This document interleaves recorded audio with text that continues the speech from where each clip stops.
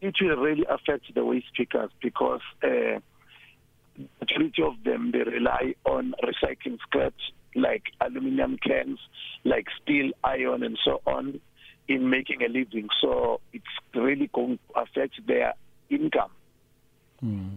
But there is an impact on the ground because it's a problem, because the economic impact that it have on the country is a problem. So what economic impact you think the scrap and waste metal collectors have on the infrastructure and the economy of the country?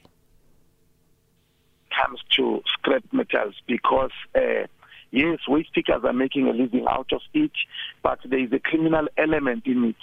As we are aware that Eskom, Transnet, they are battling the infrastructure damage because people such as waste pickers, not only waste pickers, but people who are scrap dealers, who are taking these materials and exporting them, or taking this material and taking to a buyback center.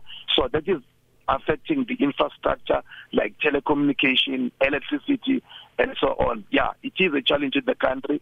So government needs to play a balancing role where these things can happen at the same time. But it has to be regulated. And I think the ban gives government a chance to regulate the industry of scrap metal.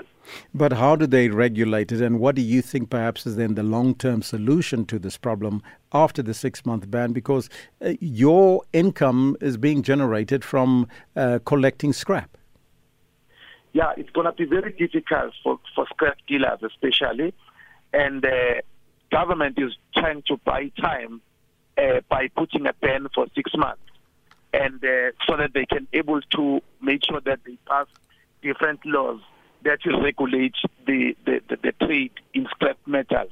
Because if there is no regulations, that means every criminal activity as it's happening now is going to be given a space where someone will just come and steal Eskom lines and all of that and take it to a nearest scrap dealer, and the nearest scrap dealer can just buy and give money to this person who's dealing without regarding that these wires are used for providing electricity and all of that.